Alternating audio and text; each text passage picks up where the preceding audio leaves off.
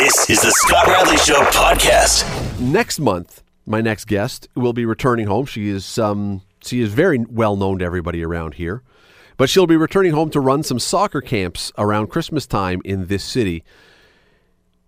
She is Melissa Tancredi. She is a member of Canada's national women's team. She is 2 times bronze medalist in the Olympics. She played in the World Cup. She got her 100th cap right here at Tim Hortons Field in Hamilton.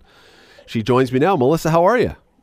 I'm great, thank you. How are you? I'm doing well, and I'm glad you're finally going to be able to make it home for the first time. Since the World Cup, probably, or very close to it. Since before the World Cup. First time, since the Olympics, yeah. It's you become a professional, famous athlete all around the world, and there's just no time to get home anymore. Oh, we're still talking about me. I guess. Well, there could be other reasons, right? I only have limited time with the family. Well, exactly. Now you are calling. We're speaking to you from your new place. You're settling in Vancouver, where you're going to get a chiropractic practice going and all that kind of stuff. It's and I understand, by the way, you've just moved into a new place and it's all perfectly designed and cleaned and everything is already packed away and the boxes are gone and all the rest. Yeah, I could use some help. So if anybody wants to volunteer their time, I'm ready for it. There has been talk back in the summer. You were talking to an online publication, and there was talk that, once the Olympics are done and once your club season was done, that, Melissa Tancredi there'd been a lot of soccer played, and now she was ready to be looking at a future beyond soccer. Is that the case? Oof, yeah, it's still up in the air for sure. I think right now is the time for me to just settle down and figure out what I want to do with my future. Actually, I know what I want to do with my future, but just make some really solid decisions, like with my chiropractic practice, and where I want to go forward with soccer. But nothing's been set in stone. I'm still playing. I still have a game to play February 4th. So that's what kind of has been on my mind for the past probably 2 months. Many athletes, when you listen to them after they've retired, they talk about the process and they say, the decision about whether to hang them up or whether to keep going was torture. I mean, it was ongoing and you just couldn't think of anything else, and it went back and forth and back and forth. Is that what it's like for you? I mean, making the decision right now, is it really torture to figure out what the future holds? I wouldn't say torture, no. I think it's going to be sad, obviously, letting go of soccer at that level. And never seeing that again. But I think for me, I'm finally at the point where I'm so happy and proud of what I've done in my career, and I'm just really excited for taking on this next journey. I have not a backup plan. It's my next career, actually, and I'm ready to jump into that. I'm ready to kind of set some new goals, set my new identity as Melissa Tancredi, Dr. Melissa Tancredi. So I'm excited about that. So I wouldn't say it's torture. It's just going to be an absolute emotional time for me to kind of let go of something that's been my identity for the past 20 years. Well, and beyond your identity even, Melissa, athletes have had an outlet for their competitive urges, whatever you want to call it, when they play. Exactly. When you weren't playing, because you took a couple of years off as you were finishing school before the World Cup, what did you do? Did you go nuts not having that high level of competition? Or if you step away, when you retire, whenever that day is it going to drive you bonkers? Well, I think with the 2 years that I took away for school, it's kind of funny because my competitive nature came out in my grades. I was trying to beat everyone in the next exam and, get the top grade in every single exam. And, I finished as a valedictorian. So that kind of shows you how much, the competition, it just doesn't go away in your life. And I think, it'll find a new place in my new life. And I want to be the best chiropractor I can be. I want to offer more than that. I want to affect women in leadership roles. I have a lot of goals that I've set for myself, and I just can't wait to kind of take on the new challenges that my next journey is going to bring.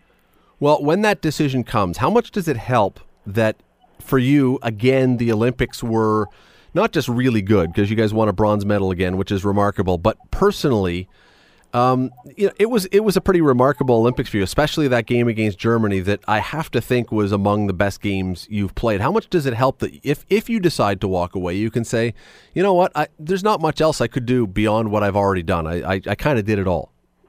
Yeah, absolutely. I think it's always great to go out on a good note, and I think, I've played some great soccer this past year. I've had the best league season statistically I've ever had in my whole career in Sweden this year.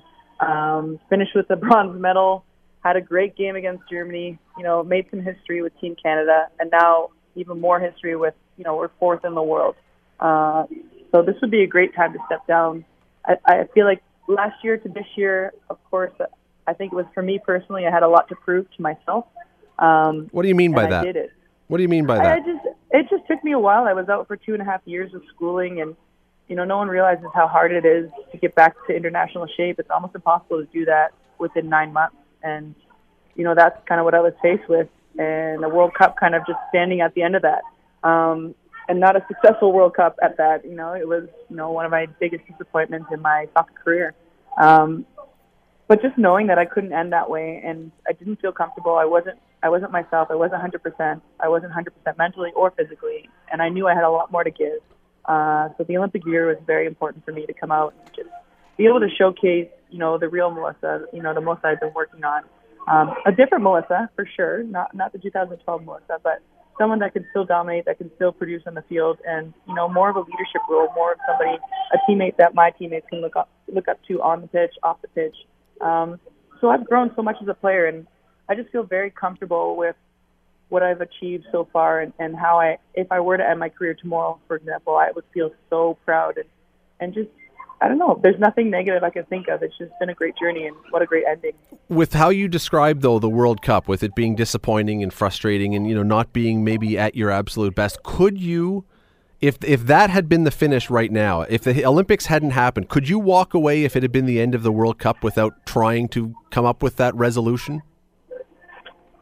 I think it would have been a longer process. It's hard to walk away. I think, it's unfortunate because some players had to walk away after that World Cup, and it's been a very hard process for them, taking them a longer time to be okay with it. But for me, I just knew that if I was able to still do it and if I was able to compete, I had to give it a shot. But it took a lot of work as well. I had to really nail down, who I was, my identity, really go back to, the drawing board and kind of break down everything to build it back up mentally. So I think, it would have been a challenge. Obviously, there's a lot of positives out of that World Cup. We hosted a World Cup. That's the first time Canada's ever hosted a Women's World Cup. And not only a World Cup, but one of the most successful World Cup FIFA's ever hosted, in women's history. So, that would be the main positive that I would take away from that World Cup. But for me personally, I had so much more to give. So that's why, Rio it was. Well, based on your answer, it strikes me that you, even though you're trying to get started really going into the chiropractic and get established, and it's another 4 years until the Olympics, that you would not consider taking another 2 years off soccer and then coming back 2 years out and trying to make it back onto the team. It doesn't sound like you would ever try doing that one again. No, that was a one-time thing, and I don't think I'd ever do it again. I wouldn't advise anyone. The game's changed so much now, and you miss a week of training and you're already far behind the next person. So, I would never look into that for sure. When you talk about how you feel good about things now, Melissa, one of the things I have to believe when you're talking about your career that you feel good about is not just the medals you won, because you did, and I mean 2 bronze medals. I'm trying to think of who else has, there's not many people that have won medals in consecutive Olympics in any sport, quite frankly, let alone in the same sport or in consecutive years. But what you are part of something I think that you would probably acknowledge is pretty special as far as what you've done with girls soccer in this country, that you guys have really changed how women's soccer is perceived, but how you've affected young girls playing the sport. Oh, yeah. I feel like, soccer has a new face, and it's a women's face, to be honest. Soccer absolutely it is, yeah. It's for sure female dominant, and, we couldn't be more proud of that, and that's exactly what we set out to do. We look back at 2011 when we had, a real meeting with each other, and we're like, what do we want to do for this country? And, it took us 5 years to actually, make sure that we are a mainstay in the world stage. And it was all about consistency. It's all about wins. It's all about, performing on the main stage, in Olympics, World Cup, and it's getting people's attention. And that's exactly what we did. And now we have little girls who have female role models and who can play in leagues that are competitive and who have good coaches and a good, technical blueprint to kind of get them into the national team. And that's exactly what we wanted for Canada soccer. And we hope that this continues for another 20, 25, maybe 30 years, when when I take over as head coach, no, I would never. But no, it's great. It's great to see, and we're going in the right direction. And we're fourth in the world. Hopefully, we stay there. If not, get to number one in the next 5 years under John. So that's what I'm looking forward to. Because of what you've done, because of the success of the team, honestly, when you go around Canada, not necessarily in a soccer context, just out and about doing whatever you're doing, do you ever get recognized? I do, and it's crazy. I was just talking to a teammate of mine who just doesn't understand it. They're from a different country, and it's crazy to them to hear. They're like, "Wow, you guys are really popular in Canada," and I'm like, "Yeah, it's it's so weird for me to come home and get recognized." It's more or less when I have my hair up, but when I go incognito and my hair is down and curly, no one really recognizes me as much. But no, it's good to see, and Sinky is a household name across Canada, if not across North America, and I would even say abroad. Like this is major for us, and it's good to see. It's something that we've been working hard for, and it's not the stardom that we care about. Honestly, it's just about putting soccer on the map, getting different faces out there, and just getting good recognition of the players that deserve it. Well, by the way, where were you when you get recognized? Where was the last time? The last time I got recognized was back home in Ontario, and it was in a Starbucks, actually. And again, that to me is the interesting part. It makes all the sense in the world that if you're near a soccer field, that someone would say, "Oh, there's Melissa," because the context. But if you've reached the point where you can be far away from a soccer field and people still recognize you, that actually says a lot. Yeah, it's crazy. Well, even like when I was coming home to Canada, the customs agent was like, "You play soccer?" And I was like, "Yep." He was like, "Come on through." So. Well, and it also, you have these, you're coming home around, as I say, around Christmas time, and I want to let you explain this a little bit about the classes and the camps that you run, but you've got some other members of the Canadian national women's team that are with you. But again, I got to think, and tell me that I'm wrong, but before London, if you had run one of these camps, maybe the real diehard soccer people would have brought their girls out, and the girls would have been looking at you like, who's this person? But I have to believe that now when you run these camps that you have these little girls, and I know they're up to 17, but the younger ones looking at you with giant eyes going, holy jumping, that's Melissa Tancredi, that's Keisha Buchanan, that's whoever else it is. It's got to be way different. Yeah, it's it's crazy now to see girls or anyone get starstruck because you're not used to that. And, I would have been the same way in their shoes, looking at any one of my role models. But, it's I'm okay with it, but I honestly just want to push it on to, players like Keisha Buchanan, players like Deanne Rose, who will be joining us in the camp as well. It's just nice to see, players more their age, and just realizing that you can do it at any age. And, this is somebody that's 17 years old and played in 2 World Cups and an Olympic in 1 year. So, in Deanne Rose. So I think that's kind of the more special part of this camp is that just, getting to know somebody that's your age, that's so successful, and it kind of makes it real for these girls. If someone was interested in this camp, and again, I think it's December 26 and 27 at Players Paradise in Stoney Creek, where would they find details about this? Well, on the Players Paradise website, for sure. You can check my Twitter account, my Instagram account, on my Facebook. I believe it's playersparadisesoccer.com. But it's everywhere. It's hopefully going to be in the Spectator very, very soon. But it's the registration tomorrow. Online. Tomorrow. Oh, yeah, there you go. Tomorrow it is. But yeah, you can check all my social media for any sort of registration details. Sounds like a great Christmas present, quite honestly, if you've got a daughter or a granddaughter or someone who's into soccer. I mean, and they want to being able to play and kick the ball around with their heroes a bit. It sounds like a great idea. Just before I let you go, because we got to go here, February 4th is this game, and it's kind of a celebration of the bronze medal game. You guys are playing Mexico in BC. Depending what happens after that game, are you you joked around about being head coach, and I know you're not really going to do that, or you're saying so now anyway, but do you want to stay involved in soccer in a competitive way in some kind as a coach or trainer or team chiropractor or something? Is that what you would want to do? Absolutely. I think so. I think, and it doesn't even limit it to soccer. I think it's just sport in general. I want to be around it. I want to challenge myself getting to know new sports, whether it be a chiropractor or, a coach. I love it. I love seeing people succeed and excel and being somebody who helps them make a difference. And, yeah, for sure, that's in my future plans. Well, the selfish side of us says that we hope on February 4, when you play that game that you announce you're going to stick around for 4 more years and play in Tokyo in the next Olympics. We will see. But but it is, listen, I appreciate you doing this as always. And for people, again, who are looking for something to maybe give their kids or the soccer player and their family for Christmas, playersparadisesoccer.com, and you can find the information for Melissa's soccer camps.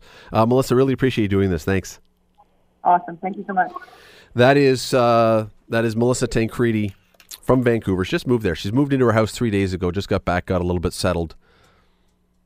But it is a cool gift, and it is remarkable. It really is remarkable. I'll tell you what, before the World Cup in the summer of 2015, remember that game that they played at Tim Hortons Field? It was a sold-out pre-tournament game against England.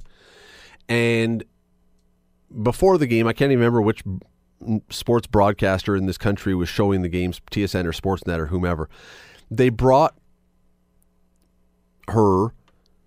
Melissa to Cathedral, where she had gone to school, got her to get into her Team Canada uniform, and with some of the girls from the Cathedral High School soccer team, took her out on the back field there at Cathedral to take some shots that they were going to use for a halftime feature about her, since she was playing at home, and it was the game she was getting her 100th cap as her 100th appearance in the national team.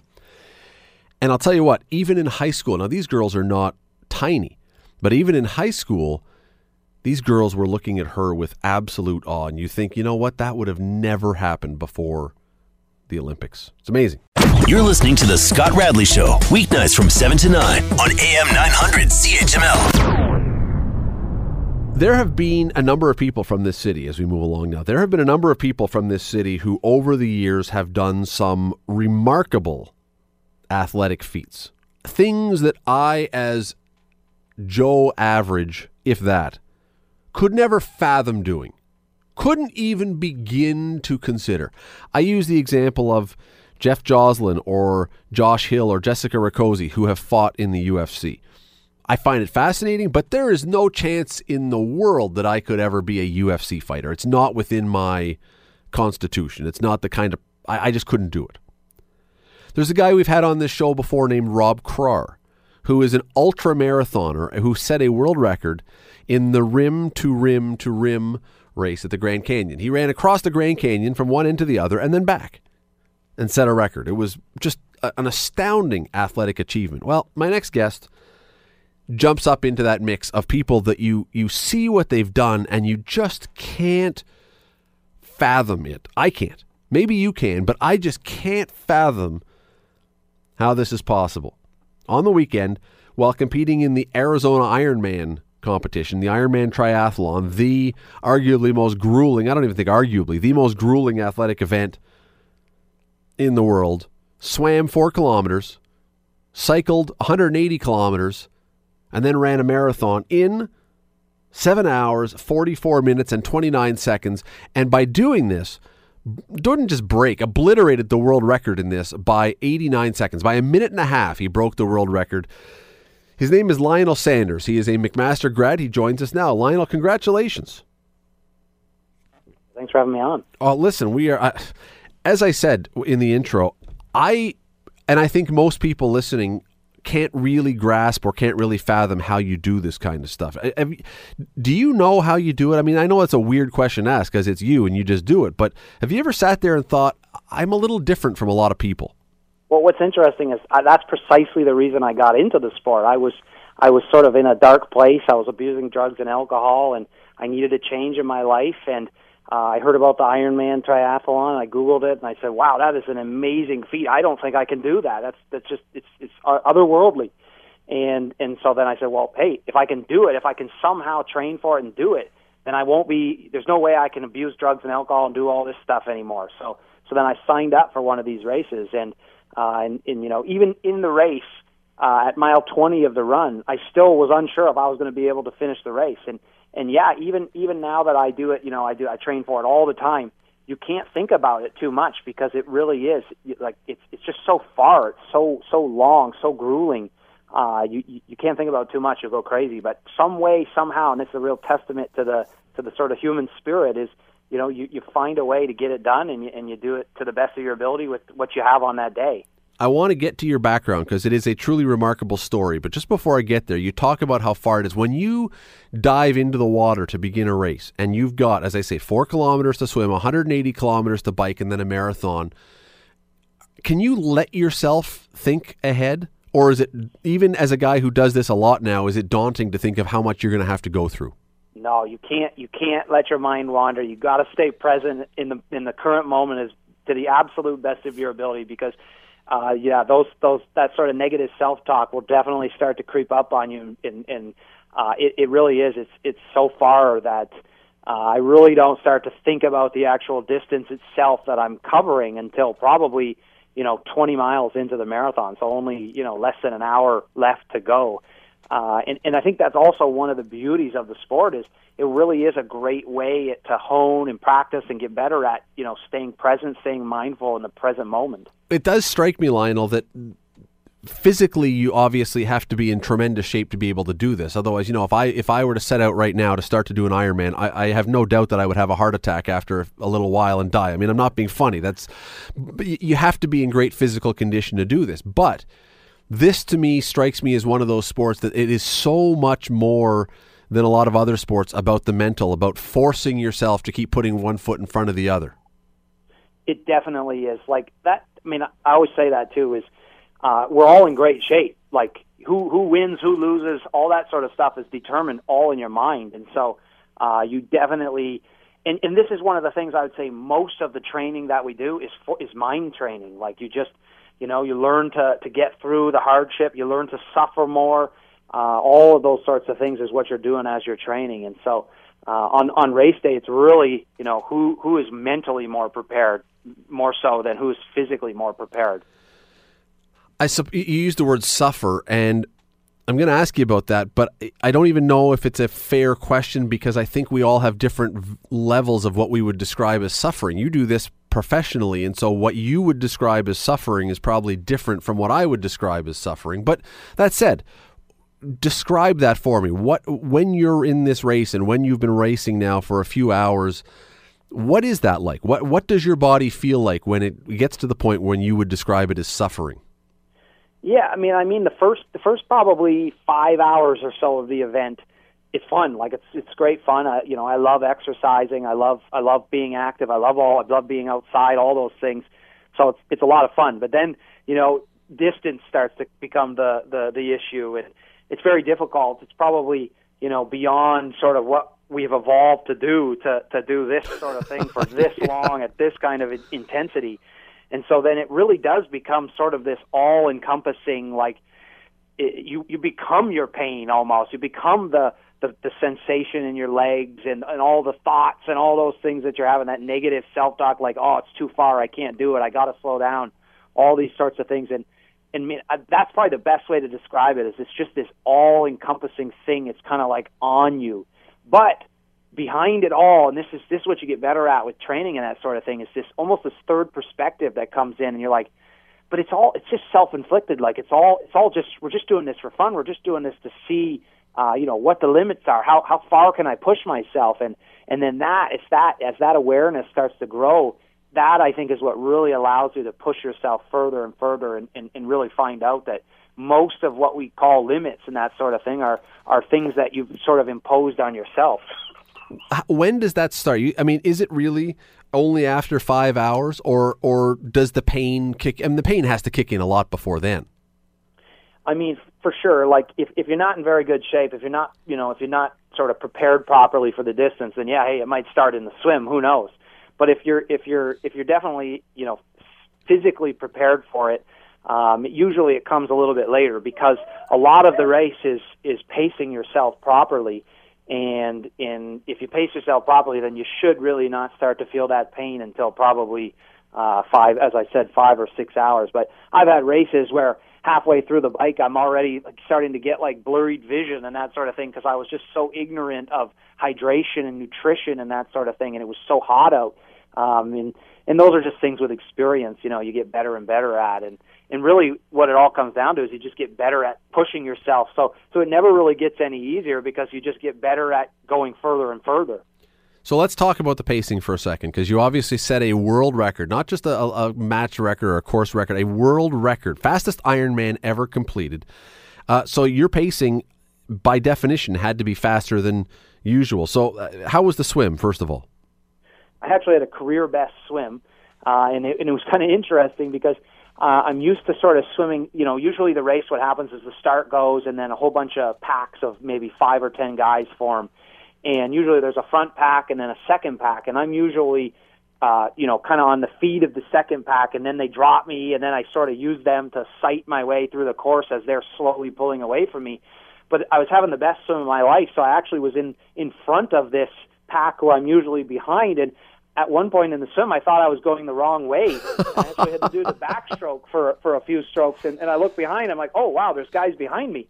And it just was an experience I had never had, and so, when I got out of the water, I looked over and I noticed, because I see a lot of these guys, at the races, and I recognized the guy who's usually 3 or 4 minutes ahead of me, so I knew I had the best swim of my life. And what's funny is he actually said to me, he's like, wow, you had a good swim.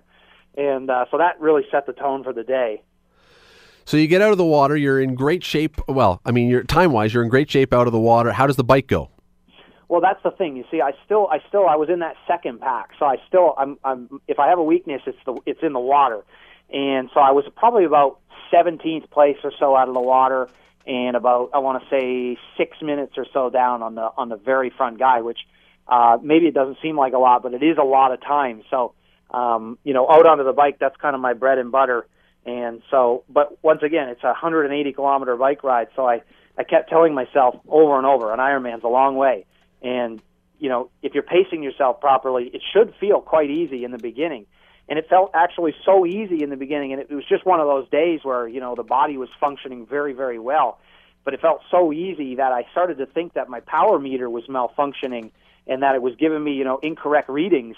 But I made sure to say, just stick to the numbers that you had intended on holding. And then probably by about 3 hours, then it started. Then I was like, oh, yeah, the power meter's functioning properly. This is really starting to hurt. And by that time, I think I had moved into second place, and I ended up holding that to the end of the bike.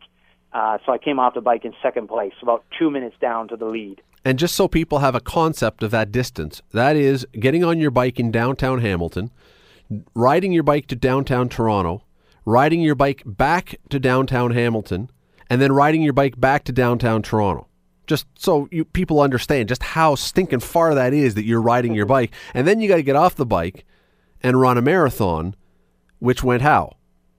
That's the part that's very difficult to fathom in the moment. You can't think about it too much, because if you know how far a marathon is, and then, your legs feel very, very heavy after doing that bike ride. So, this is where the mind starts to really come in. And, I had a good bike ride, and the guy in front of me, actually, he was a pro cyclist prior to getting into triathlon, so that was definitely his bread and butter as well. So, I ended up catching him at about, I want to say, mile one, maybe 1.5, 2 miles, and so now I'm in the lead. And then, I definitely had to once again really force myself, because I felt pretty good once again, and so I forced myself to sort of pace out well, and I think I was averaging, I want to say, 3:45 per kilometer through the first half marathon, and it felt good. But I knew at some point the distance was going to catch up with me, and so I was trying to build up kind of some fat, because I was aware of the record time of 7 hours 45 minutes and I think about 58 seconds or so,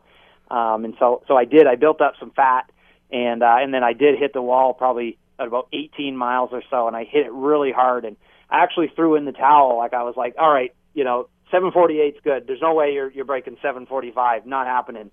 And so I actually stopped looking at the watch at that point, and I just kept running. But then, interestingly, my fiance had run to mile 23 of the run, and it kind of took me aback, because usually she's just waiting at the finish line, and she was like, "You're still on pace. You can make it if you want it." And I don't know what it was, but I went through final aid station, and I had ice cold water hit the back of my throat. And I just woke up all of a sudden, and I was like, you are going to regret this so much if you don't give it everything you've got for the final 3 miles. And so that's what I did, and I was actually, and once again, it's just a testament to how much the mind plays into this, but I was able to get back down to 6-minute miles, probably 30 or 40 seconds per mile faster than I had been running, for the last 5 miles.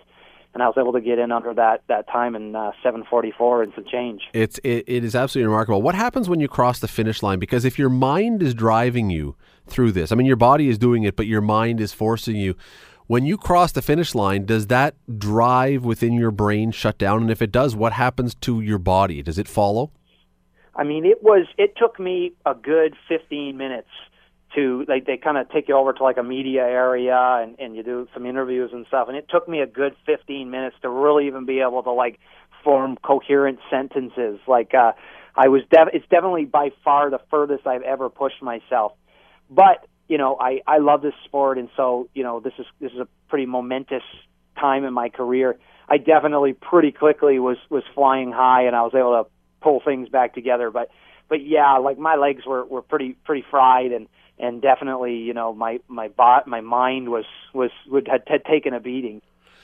We have a few minutes left here, and I'm hoping you will take a couple minutes. And you mentioned off the top about why you got into triathlon, or at least the path that got you into triathlon, and it is truly an inspirational and a remarkable story.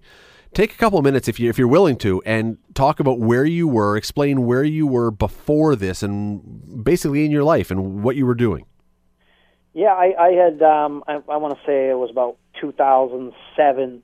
I dropped out of school. I was partying a lot, and I was doing poorly in school, and I just, I basically went down that path for another 2 years, but I was not in school anymore. I was just kind of hibernating in a basement, and I started to abuse drugs and alcohol progressively more and more, and I got to a point where I was having auditory and visual hallucinations even when I wasn't high, and it just, severe social phobia and paranoia and depression, and and deep shame too, for some reason. Just, I think probably knew in the back of my mind I was capable of more, but I just, I wasn't fulfilling any of that. And so anyways, that went on for several more years, and then it finally had a sort of awakening experience that said, you know what, man, this is ridiculous. Like, enough is enough. It's time to turn this around. And it was right around that time that a few days later, that I got this idea to do the Ironman triathlon. And so, like I said earlier, I Googled it. I found out it was this super hard thing to do, and I signed up for the race. And the rest is history, really. I won't say that it was a quick pathway. I definitely relapsed and all that sort of stuff along the way, but I eventually got there, and I finished that race, and I felt like I could do anything afterwards, and then that's where I sort of said, you know what, I think I'm going to try and see how far I can go in this sport. But you had actually, correct me if I'm wrong, but I've read this a number of places, you had actually been to the point where you were considering suicide. You were, and closer even than considering. Yeah, I mean, it's a time that I don't enjoy going back to, most definitely. But I definitely was at that point, and I went into a garage one day, and I had said, you know what, enough is enough. I'm sick of this life, and I don't want to live it anymore. And I get a little emotional when I think about it. But fortunately, when I was in there, my mom popped into my head, and I knew that she would blame herself for that, and I didn't want to do that to her, so I said, you know what, this is just a matter of life and death now, and so I didn't commit that act, and I said there's got to be another way, and fortunately for me, I saw the light, and I was able to turn things around. Well, what is truly, I mean, besides the time, what is just so remarkable about this is that was 7 years ago, that you've gone from that, in 7 years from that to being the world record fastest time ever in the Ironman, Lionel.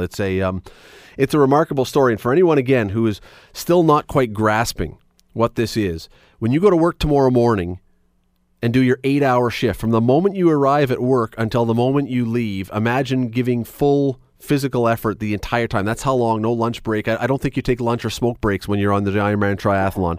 I haven't seen anyone do it. That's, think about the distance of the cycling, think about the marathon, think about the time of exertion. As I said right off the top, Lionel, it is something that baffles me. I don't get it at all, but I look at that and I just have incredible admiration for yourself and other people who can do this. And to set a world record on top of everything else, well done. That's remarkable. Well, thanks, Scott. I appreciate it. That is Lionel Sanders, former Max student, now the world record holder in the Ironman triathlon. Appreciate your time tonight, Lionel. Thanks. Hey, no problem. Thanks for having me on. That is, if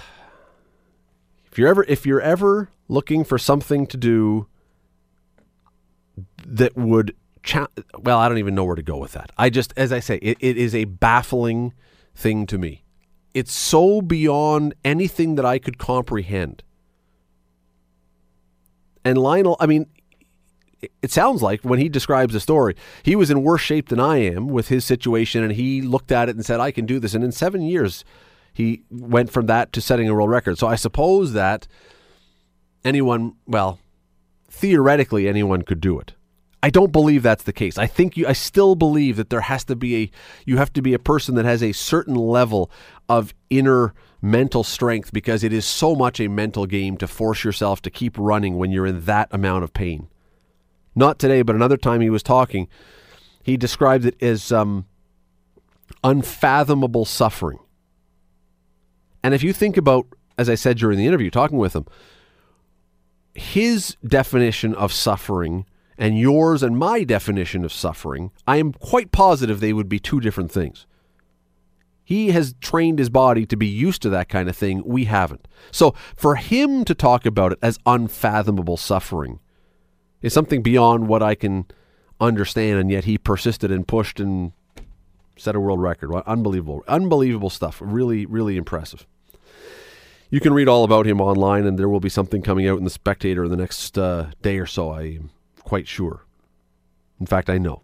You're listening to The Scott Radley Show, weeknights from 7 to 9 on AM 900 CHML. There is a major university event in Hamilton this weekend. That would be the Vanier Cup, Saturday at Tim Hortons Field. It is Laval, which we know very well around here from the two Vanier Cups, the first two that McMaster played in. They beat them in 2011 and then lost in 2012. Versus Calgary, which we also know pretty well around here.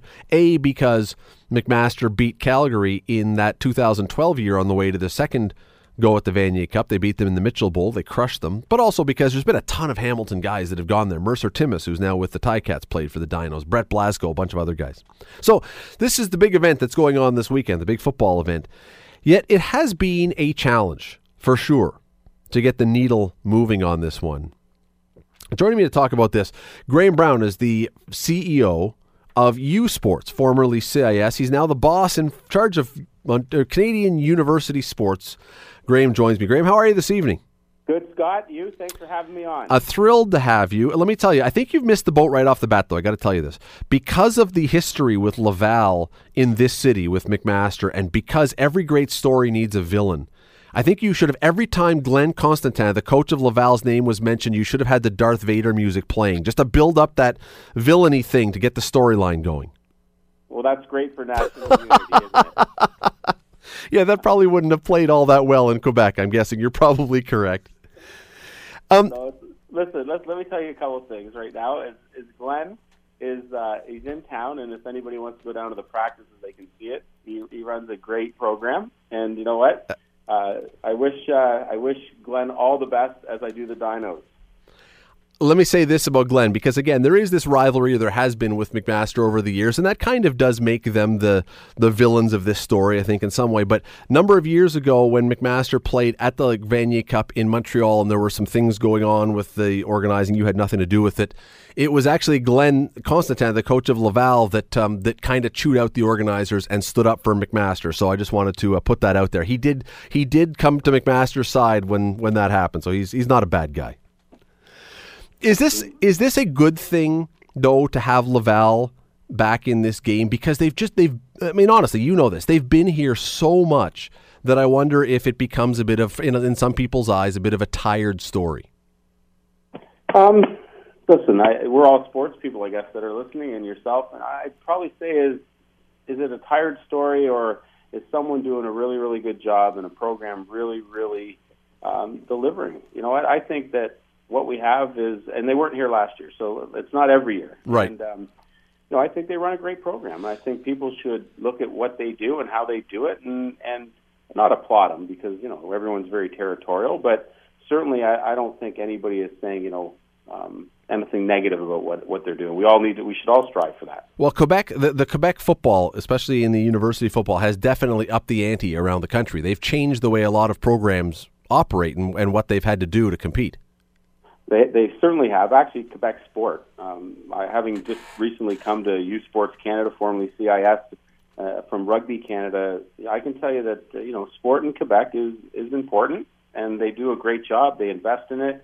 I think Laval is very fortunate, as is the University de Montreal and some of the other programs there, is that they have a very good feeder system. The CEGEP program for football is outstanding. The coaching at that level below is outstanding. They're getting young athletes that are, really performing at a high level. Not that we don't across Ontario or across the rest of Canada, but they do have a very concentrated football program sitting under them. Well, and you know what, Graham, there are lots of people, and we use baseball as the example, there are lots of people forever who have hated the New York Yankees because they have the money, they have the resources, they have the power, and more often than not, the Yankees are in the playoffs and they win, and people, they call them the evil empire and all that, but you know what? Generally, it's good for baseball when they're there because, you know what, if nothing else, you have someone that has got your attention. If you're passionate about it, even if you're terribly passionate that you want Laval to lose this because you can't stand the fact that Quebec is so good, at least you're passionate. I certainly, you could take that approach, but I don't think anybody wants Laval to lose it. Just quite the opposite, I think, unless they were playing McMaster, of course. Sure. I think what the football community here want is a great football game. I think what I would like at U Sports is a great football game. I know TVA Sports and Sportsnet want a great football game, and I think you're going to get one of those. In terms of what drives how successful they've been, probably leadership and all kinds of variables. But we had that conversation with Carleton basketball, and you can cherry pick other sports. But I think right now it's good for football that they're setting a standard and making programs strive to catch them. And that's my point, actually, is when you look at Carleton basketball, when you look at some of the other programs that have been so dominant around this country, maybe we disagree on that one. I think that when you set that kind of bar, people do want to knock them off, and they do maybe become the team that people want to see beaten because they are so darn good, but they're making everybody better. Just having in 1 year, I guess I have to be careful how I preface. Of course. But in the year that I've had this role, I've had the opportunity to watch a ton of university sport, and when I watch it, whether it's the football or the basketball, the general theme is the schools that are really doing a great job, and I can name them in all the sports. I can go UNB and hockey. The schools that are doing a great job, they've invested in great leadership. That's the coach-led, player-focused. They've got a strong focus on their athletic department. But more importantly, what they've done a great job at is recruiting. They've done a solid recruiting effort that has continued to give them high-performing athletes year over year. Graham, it's a great segue to one of the things that I find, and I think a lot of people find so frustrating, is that Canadian university sport has been, in fact, getting a lot better over the years. There has definitely been, whether it's Laval with football, Carleton with basketball, McMaster with volleyball, on and on Trinity Western with volleyball, wherever you want to go, there have been great improvements, and yet it's still, in a lot of places, Canadian university sports remains a really hard sell. And I'm sure that's part of the reason you were brought in, to help try and push to make it a better sell. But why is that? Why is Canadian university sport, it's such a struggle sometimes to get people to tune in, to pay attention, to buy tickets, to just invest the time?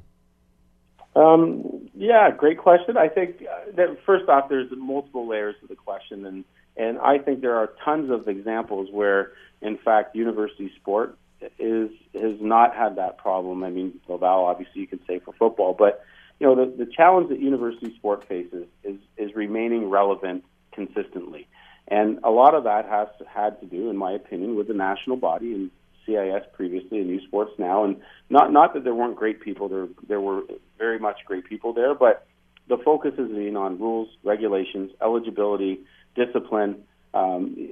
Just a focus on the pure administrative part of the role. And I think what what has to happen and is happening, and as long as they see fit to keep me here, I suppose, at U Sports, is that the focus is going to turn on the athlete, the storytelling, the accomplishments, and we've talked, I think, or marketed for a long time in university sport. It's been 25 years since I played university sport, but I have always followed it, and coming from rugby, it was responsible for the success of our rugby programs in Canada. But when I look at it, we need to change our focus and focus on high schools. We need to change the focus and message so that every single high school student who comes in knows who we are, knows how quality the athletic program is, and we tend to bleed our conversations into alumni and other areas that I think are truly going to, in some cases, very difficult to market to. But it's not difficult to market to high school students. Is that because for a long time there's been the perception in some corners that if you're a good athlete, the first thing you do is leave Canada to go to the NCAA? Well, I would challenge you this. So part of my role before I took this was to decide whether I would take this role, and I spent a lot of time doing my own market research, certainly very cheap. But what I did was I asked my friends, and I had lots of friends in sport, what they thought, and many of them in influential positions. So it went kind of like this. I don't think a young high school athlete is necessarily thinking in grade 9, 10, and 11 of where they're going to go. People are telling them that they might go somewhere. So a young athlete is being told you might get an NCAA scholarship. The challenge I have is that if you were to walk into any high school, any sport program, and ask them to define and tell them or you what they know about NCAA, they would probably talk for a minute. If you ask them to talk about CIS, they would probably ask you what that stood for. Right. Yeah. No, I agree 100%. Yeah, I agree with you 100%. Conversation to start off with. So until we're in the conversation, we can't, in fact, answer the question you had. And I've said publicly, and I'll say it again here, is that any athlete in Canadian high school who has the opportunity, in my opinion, to go play football at Michigan, Ohio State, Stanford, Miami, I can start naming a whole bunch of them. You'd really have to look at yourself as a coach or a university coach and say to yourself, if they were really good enough to go there, why not? Right? There's all kinds of reasons why they should, and we're not here trying to tell them not to. What we're trying to do, though, is to ensure that every university or high school football player, when they look at Canadian university, they look at it as a viable opportunity with great programs to get a great education that they know about, and they don't have to wait till a coach recruits them, that they already know. When the coach from Carleton Ravens calls a young athlete at Cathedral High School in Hamilton, that they say, thanks, coach, they're not saying, who are you? And what is this that you're calling about? Well, you guys have an advantage that I think has been long built into the Canadian university program. And you can disagree with me on this one, but I really believe this, that oftentimes when you watch American university sports, it appears as though the sports are designed for the fans and the alumni and the donors, and the athletes are just the pawns or whatever you want to call it. And that here, it seems as though Canadian university sports is designed for the athletes, and if there are fans or whichever fans come in, they are there as the observers as opposed to as the driving force behind it. And I think that's a positive thing in a lot of ways. Maybe. I'm going to challenge you with how many NCAA institutions are there? A lot. I don't know the exact number. Into the hundreds. Into 100 and something anyway, Division I schools. Okay, just NCAA schools. How many are there? Don't know. Don't know offhand. 1,600. Wow. I have not met anybody in my travels, and obviously I've had lots of these conversations, who can name more than 60 NCAA programs. They start naming the obvious, of course, and they eventually will run out. And I think the problem we have here in Canada, and maybe it's not a problem. I don't like using the word problem. Challenge is that we assume that every NCAA school is in fact those top 60 schools. Yes, we do. You're right. True. You're right. There are schools that play NCAA Division I football that are as challenged getting fans and support and community support and school support. And I look at our programs and say, you know what? For the most part, across the whole country, our students are attending our games, basketball, volleyball. I mean, it's hard, right? They're student athletes and whatnot. We have programs that are working. They're trying to market and promote. But don't compare it to that, because you're comparing it to the very top of 1,600 schools in the U.S. Fair enough. But as I say, I go back to my point. I think that it is a positive thing that over the years, the priority, it seems, in Canadian university sports has been on these student athletes as opposed to being on just finding donors or alumni who are willing to give vast sums of money. I think that's a good thing, that it's about the athletes. That's an excellent thing. And we do it actually very well. You know, in the thing, I think we're very proud to say student athletes, student first. And, you know, when I, once again, going back to my year here, and I've been able to see, you know, the programs across the country, there's not a lack of enthusiasm or support. As a matter of fact, the support is pretty amazing. When you think of campuses now, just locally here, let's just take MAC, who I think have just announced an ambition to do some facility upgrades in building. Take Guelph, you know, take U of T, Scarborough, U of T, York. You know, our facilities are awesome. Our schools are committed. Our student athletes are awesome. The problem is we don't tell the story. So if we don't tell the story, you know, someone asked me, why would you put a name on a jersey? Because we're going through this right now with the Vanier Cup. You have to put your names on it. So you'll see Laval will be the only game they've played would be the UTEC Bowl and the Vanier with their names on it. And until we've done a better job telling the story, I want people to know who they are. And I know you'll hear the story, well, we don't want names because we want, you know, it's a team. I want names because I want to do a better job telling stories. I want to tell people who's the Het Creighton Award nominees from all four conferences. And they should know that instead of me having to tell them that. You know what? You're right. You're right. And it's there are endless possibilities with this. It's, we will see. Now, you do have, I only have a minute left here, but very quickly, the Vanier Cup is Saturday. Ticket sales have been maybe not where it was hoped for, but there's an awful lot of stuff still going on this weekend, and people can still get tickets. Explain how they can. Yeah, absolutely. I mean, this is a football town. I was responsible, one of a group of people responsible to bring the game here. I believe in this town in terms of football. And, you know, Scott Mitchell and the work he's done with the Ticats and the facility you have, your town. Here's my challenge to your community here. This is the best Canadian university football teams in Canada. This is awesome football. Just come out and support it. You know, everything is a check in the box from my perspective. And when they come out, you know, weather hopefully will play a part in the weekend. But if you go online, you can get a ticket. You can buy a ticket for your family for less than $20 each, which in my opinion is fantastic value. And you're going to be on national TV watching a fantastic game. Graham Brown, CEO of U Sports, formerly CIS. Really appreciate the time and the conversation tonight. Thanks, Graham. Scott, thank you.